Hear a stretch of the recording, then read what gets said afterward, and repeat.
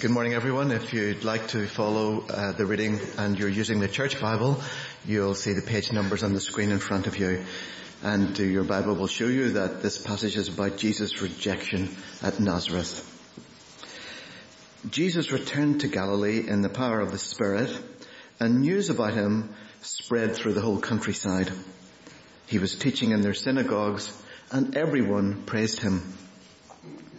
He went to Nazareth, where he had been brought up, and on the Sabbath day he went into the synagogue as was his custom. He stood up to read, and the scroll of the prophet Isaiah was handed to him. Unrolling it, he found a place where it is written, "The Spirit of the Lord is upon me, because he has anointed me to proclaim good news to the poor. He has sent me to proclaim freedom for the prisoners and recovery of sight for the blind, to set the oppressed free, to proclaim the year of the Lord's favor." Then he rolled up the scroll, gave it back to the attendant, and sat down. The eyes of everyone in the synagogue were fastened on him. He began by saying to them, "Today, this scripture is fulfilled in your hearing." All spoke well of him and were amazed at the gracious words that came from his lips. "Isn't this Joseph's son?" they asked.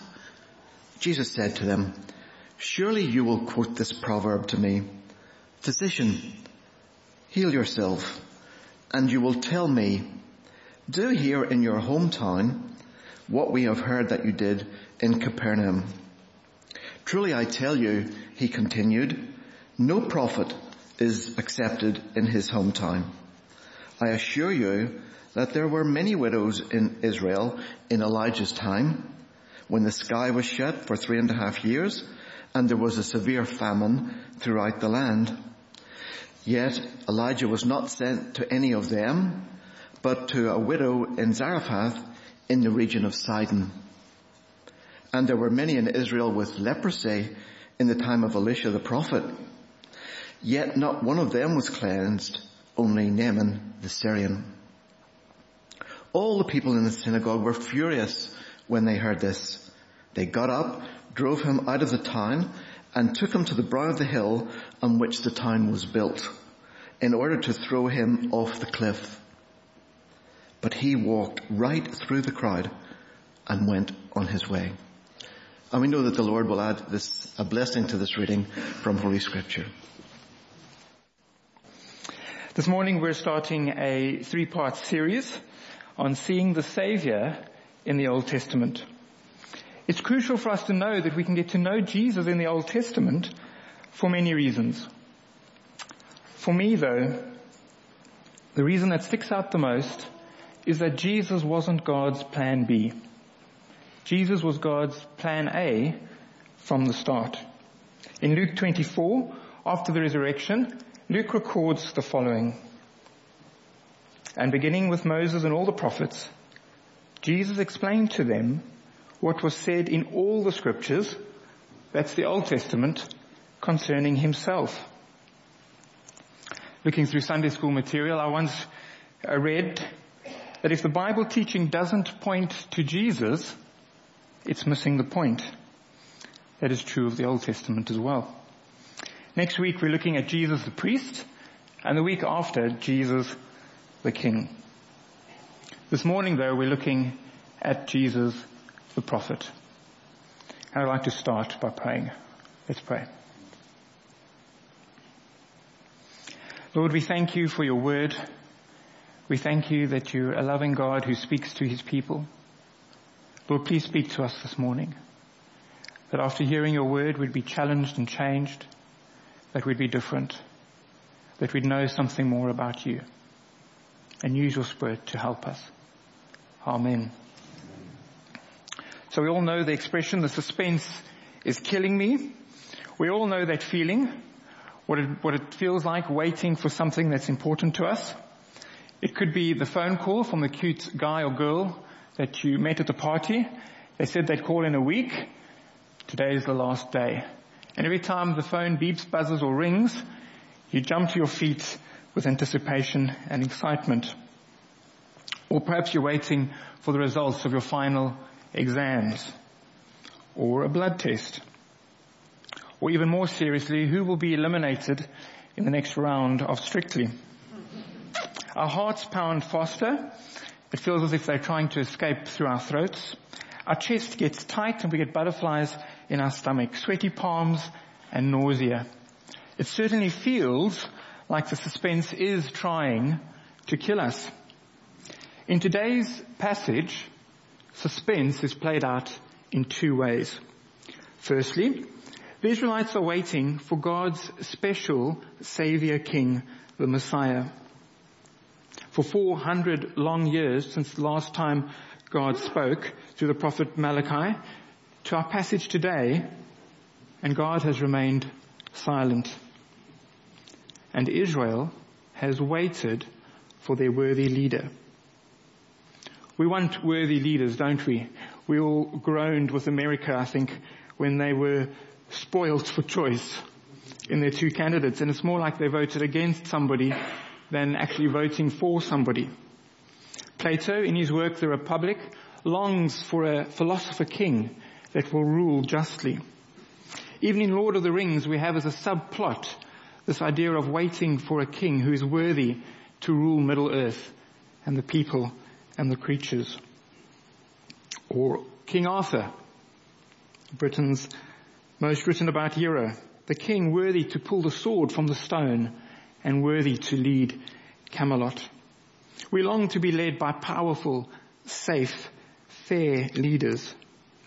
And it's in this context of waiting for a Savior King, the Messiah, who would rule justly and bring salvation to God's people, that today's passage takes place.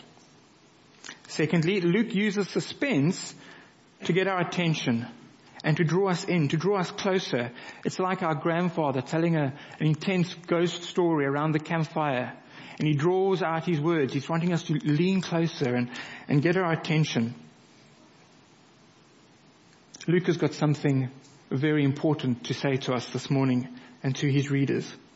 He's about to reveal something amazing about Jesus. The Israelite wait for a Savior King has been a very, very long wait. The suspense must have been really tough for them. But the long wait is about to be over. That brings us to the first thing I'd like to say this morning. The prophet Jesus is worth listening to. Don't you get annoyed when in hindsight you should have listened to somebody's advice or directions? What is it that makes us feel that way? Well, they were right and we were wrong, and we're probably lost or broken whatever it is we were trying to build. They were worth listening to, and our error costs us. If your trusted mechanic gives you advice about your car, you are wise to follow it, because he knows what he's talking about. He is worth listening to. The Old Testament prophets were ignored at a high cost. Now it was their task, the task of the prophet, to be God's mouthpiece, to say to the people what God wanted them to know. The prophets were God's messengers.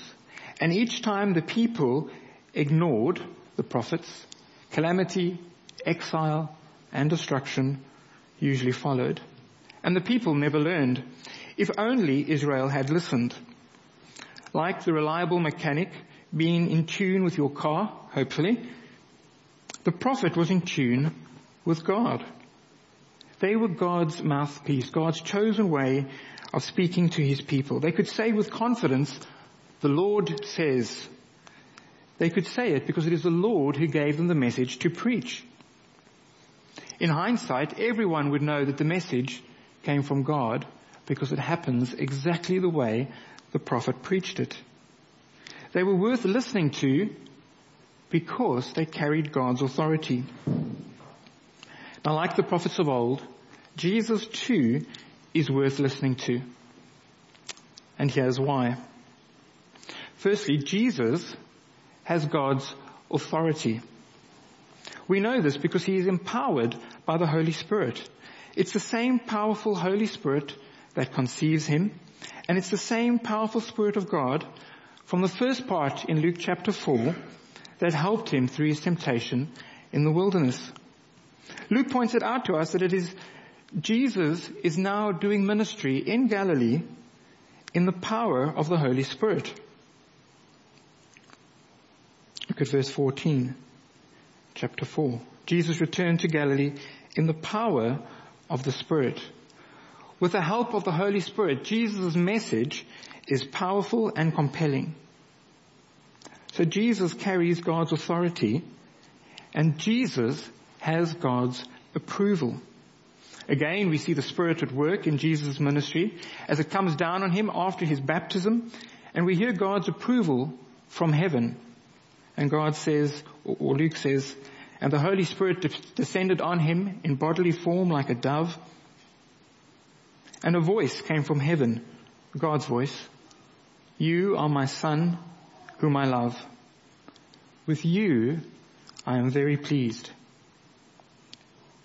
God can say he is pleased with Jesus because Jesus is following God's will, and things are happening exactly the way God planned them to be. In Jesus' last days on earth at the Transfiguration, where Jesus meets with two prophets from of old, Moses and Elijah, God speaks again from heaven, saying a similar thing to the word spoken at Jesus' baptism. But he adds 3 words. Listen to him. He says, "This is my Son whom I love. With him I am well pleased. Listen to him." We'll do well to listen. But more than just having God's authority and God's approval to speak God's word, Jesus is God's word. Jesus is the personification of God's revelation. Jesus is the word that is on God's lips. Jesus is the message that God wants everybody to hear. And then lastly, Jesus is worth listening to because Jesus is God. Colossians 1 tells us that when we see Jesus, we see God. Jesus makes God known to us because he is the perfect image of God the Father. Jesus knows what's on God's heart, and he knows his message because he is God.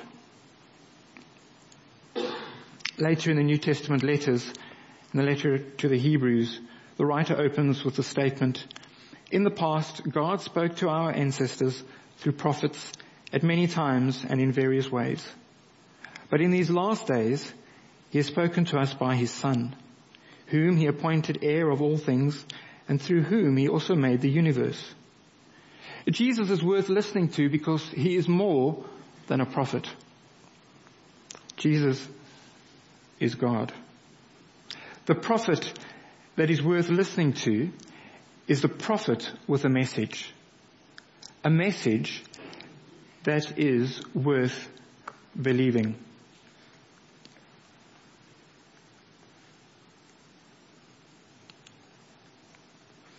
From verse 16, we have the occasion of Jesus preaching his first recorded sermon. It starts with a preamble to the sermon, giving us the setting. Jesus is in Nazareth. It's his hometown. It's a synagogue. And as was Jesus' custom, he goes to the synagogue on the Sabbath.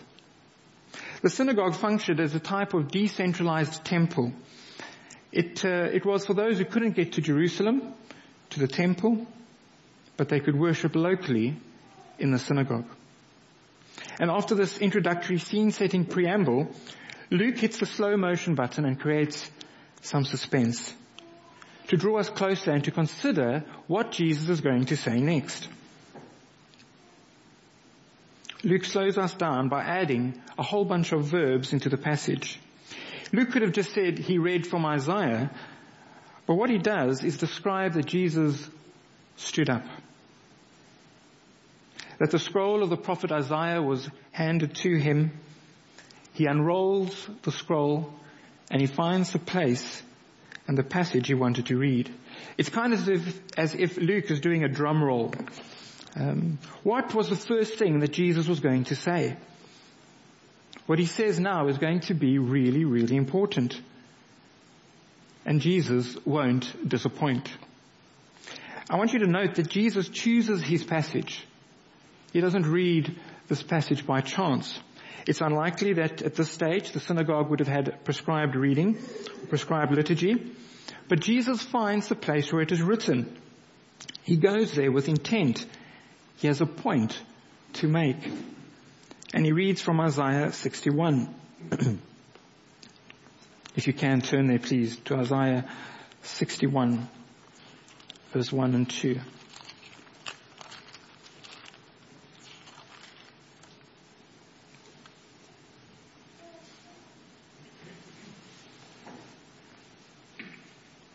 The Spirit of the Sovereign Lord is on me, because the Lord has anointed me to preach good news to the poor.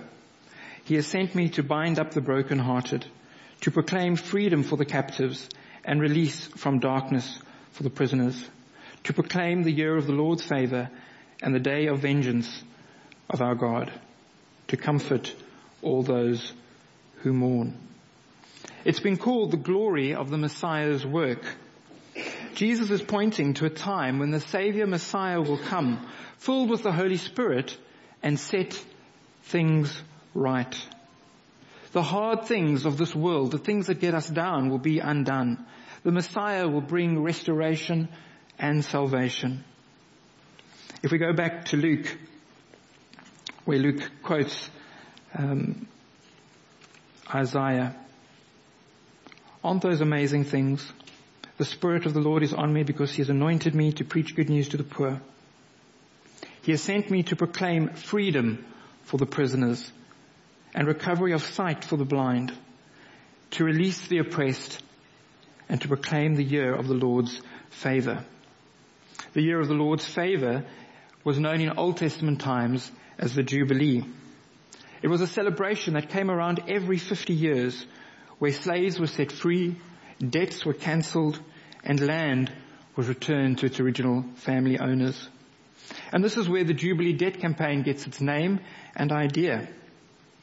On their website, the Jubilee Debt Campaign states that we are part of a global movement to break the chains of debt.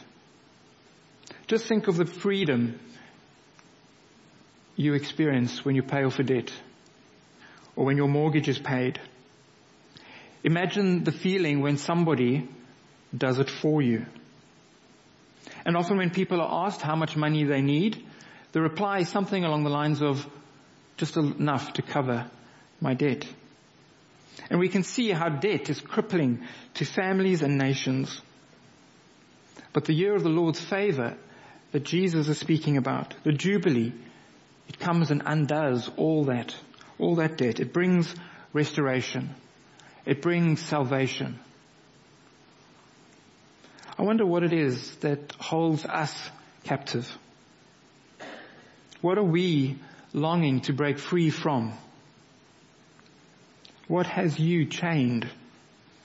Is it perhaps a feeling of guilt? Or are you trapped in an unhealthy relationship? Or perhaps a job situation that's driving you mad? Are your mortgage payments strangling you? Is your experience crippling your present?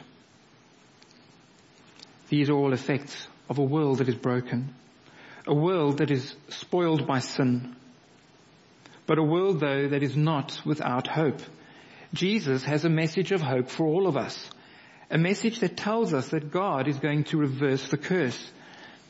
A message that says God is going to fix what is broken. There is nothing that God cannot fix. And God is on the job. God has good news for the spiritually and physically poor. That is in some way all of us. We are all poor. But Jesus in his reading has good news. A message that is worth believing. Salvation is coming.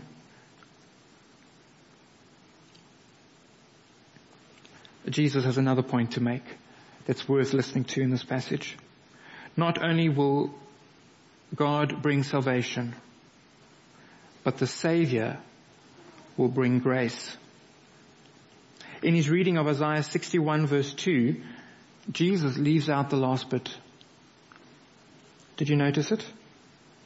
Jesus quotes the bit to proclaim the year of the Lord's favor, but then in Luke, when he quotes the passage, he leaves out and the day of vengeance of our God.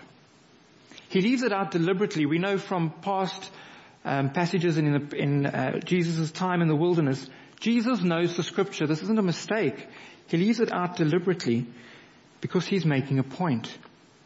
Jesus says that he has come to the earth to save and not to judge. In John 14, Jesus says this, "If anyone hears my words but does not keep them, I do not judge that person. For I did not come to judge the world, but to save the world." God is going to delay giving to the people what they deserve. But it is coming. Paul says in 2 Thessalonians chapter 1, "This will happen when the Lord Jesus is revealed from heaven," that is his return, "in blazing fire with his powerful angels. He will punish those who do not know God and do not obey the gospel of our Lord Jesus." When Jesus returns, the time of celebration is over and the Jubilee is over. The point that Jesus is making is now is the time for salvation. Now is the time for restoration.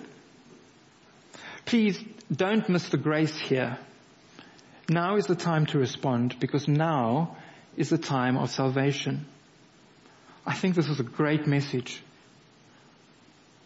We all know what it feels like to be in debt, or many of us. Jesus has come to undo that debt, to set us free, to liberate us. This is a message that really is worthwhile believing. I've never watched a full episode of Dragon's Den, but I have heard of the Tangle Teaser, which was a brush specially designed to glide through knotted and tangled hair. A problem I know nothing about. In 2007, Sean Palfrey tried to get the Dragons to listen to his idea and invest £80,000 for a 15% stake in his business. Now, excuse the puns, but he was brushed off by the potential investors as they labeled his idea as harebrained. The Dragons didn't believe in Sean Palfrey's message. In 2015, only 8 years after the show, the Tangle Teaser is now sold in 70 different countries and has an annual turnover of more than £30 million. It's a brush. It's the biggest company to pass through the Dragon's Den in its 10 years of being on air. The Dragons lost out on making over £8 million, all because they didn't believe Sean Palfrey's message. You see, his message to those dragons was worth believing. And the message of a Savior is also worth believing. The message is that the Savior King will bring salvation. The Savior Jesus is worth trusting. 80s TV shows are the best, or were the best. Watching them now is very disappointing because they fall very short of what I remember. Discover the special effects aren't that special. One of my favorite shows was the A-Team. You already know the A-Team? A group of wrongfully accused soldiers doing good while dodging the military police faced B.A. Murdoch and Hannibal, the leader. They were dependable and trusted to get the job done. As viewers, we knew they were always going to win, and we knew that for those damsels in distress, not only would Face get a date, but the A-Team was completely reliable to rescue them. The A-team in the show was worth trusting in. In fact, they were so trustworthy that at the end of each show, after the bad guys had been dispatched, Hannibal would mutter his famous phrase from between cigar-clenched lips. Does anybody know it? I love it when a plan comes together. In 5 seasons, they never failed once. They were worth trusting in. If we go back in time to that synagogue, Jesus has just finished reading from Isaiah. The listeners get the point that God is going to be bringing salvation. They've had to wait for a while, but it's nothing new that God is going to send salvation. But what is new is that judgment is going to be withheld. And all the eyes are fixed on Jesus. He hasn't finished teaching yet. In a synagogue, they would usually teach seated. And Luke and many of the other writers in the Bible, they don't just give us the bare facts of what happened. They craft the message in a way to present the truth in a rich and thought through way. Things like a theme flowing through the passage, through the book, through the letter, or certain phrases repeated, topping and tailing passages with similar thoughts and ideas. They use other devices too. It's all planned. They're leading and guiding our thoughts. Luke's plan here is to slow us down, to create some suspense, to draw us in, and to get us thinking about what Jesus is going to say next. So, like any good suspense-filled game show, he draws out the revelation. Who Wants to Be a Millionaire? At one time, the most popular game show on earth. As the host is keeping everyone in suspense about whether an answer is right or wrong, you have that heartbeat, suspense-inducing music in the background, and everyone is edging closer to the telly, and the poor contestant is having heart failure. The host will say something along the lines of, "I'll give you the answer right after the break." Jesus has given the reading. It's half his message. And now we wait, contemplating his next words as Jesus moves to take his seat. Jesus rolls up the scroll. He hands it to the attendant and sits down. All the eyes are fastened on him. Now we don't get the whole sermon because Luke can make his point from the first line of what Jesus says. Jesus says, Today the scripture is fulfilled in your hearing. You say that today and it doesn't seem as big as what it would have been 2,000 years ago. Imagine the hearers' minds racing, matching the speed of their hearts as Jesus says those words. The wait is over. Salvation is here. Jesus is the Savior. In one sentence, 8 words, Jesus breaks 400 years of silence. 400 years since the last revelation from God. The wait is over. The suspense is over. Jesus, in this one sentence, says, I am not just a prophet, but I am the Savior King. Like the prophet, he brings God's message. But unlike the prophets before him, Jesus can say, it is me. I am the Savior King you have been waiting for. The prophets before Jesus all pointed forward to him. None of them claimed to be the Savior King. John the Baptist always said that he wasn't the one, and that the one coming after him would be greater than him. The one coming after him would be the Savior. Jesus says, that is me. I am more than a prophet. And all the prophets longed for this day. Take a look at Luke 7.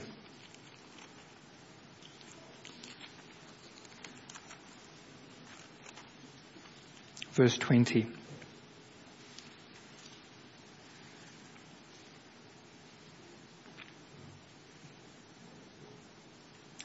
John asks some men to go and find out from Jesus if he is the Messiah.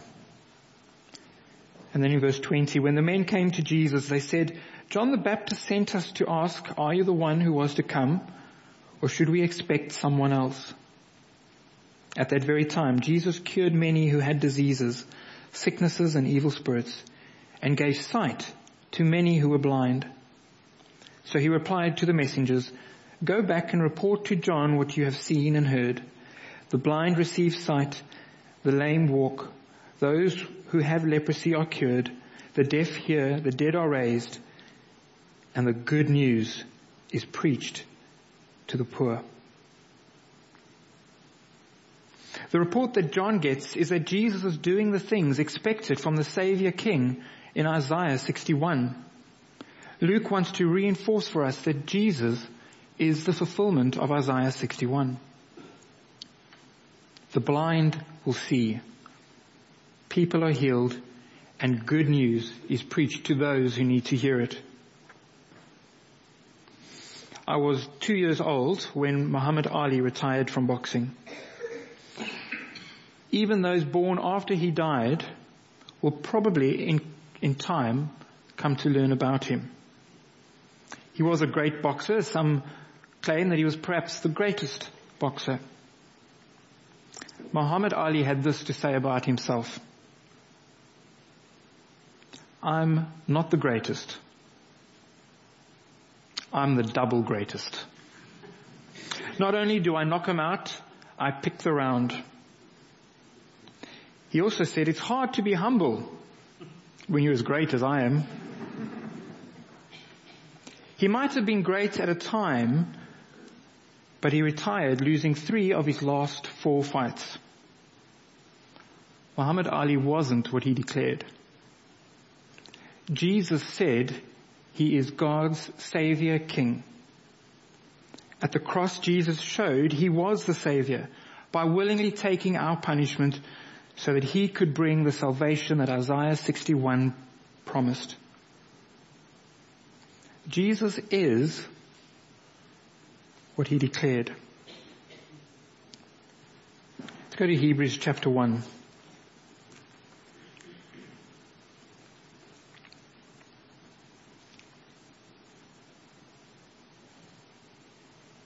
In the past, God spoke to our forefathers through the prophets at many times and in various ways.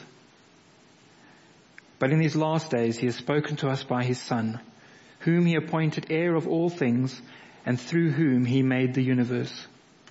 The Son is the radiance of God's glory and the exact representation of his being, sustaining all things by his powerful word. And after he had provided purification for sins, that is, after he had provided salvation, he sat down at the right hand of the Majesty in heaven. The prophet is worth listening to. The message of a Savior really is worth believing in. And the Savior, Jesus, is worth trusting in.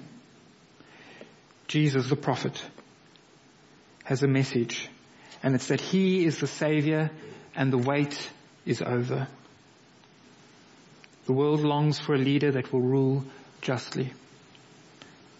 I think the Savior is that King. And the suspense can be over. Let's pray.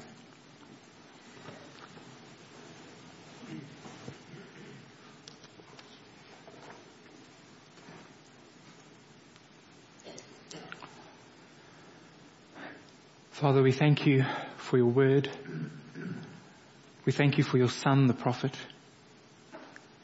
We thank you that Jesus wasn't just any ordinary prophet, that he was a prophet with a message of salvation, and that he fulfilled that message. That through Jesus we can have salvation, that we can be freed from our debts, that we can be freed from captivity. That as a result of the freedom that he brings, we can know you. Lord, help us to think about the Savior. Help us to make up our mind about what we want to do with him. Lord, he is worth listening to. He is worth believing. help us put our trust in him. He has sent Jesus to proclaim freedom for the prisoners and recovery of sight for the blind, to release the oppressed, to proclaim the year of the Lord's favor. Thank you, Lord, that you bring salvation. Thank you that one day we will be with you at home in heaven. Be with us in this week, holding on to the truth that you are our Savior and the things of this world will end. Amen.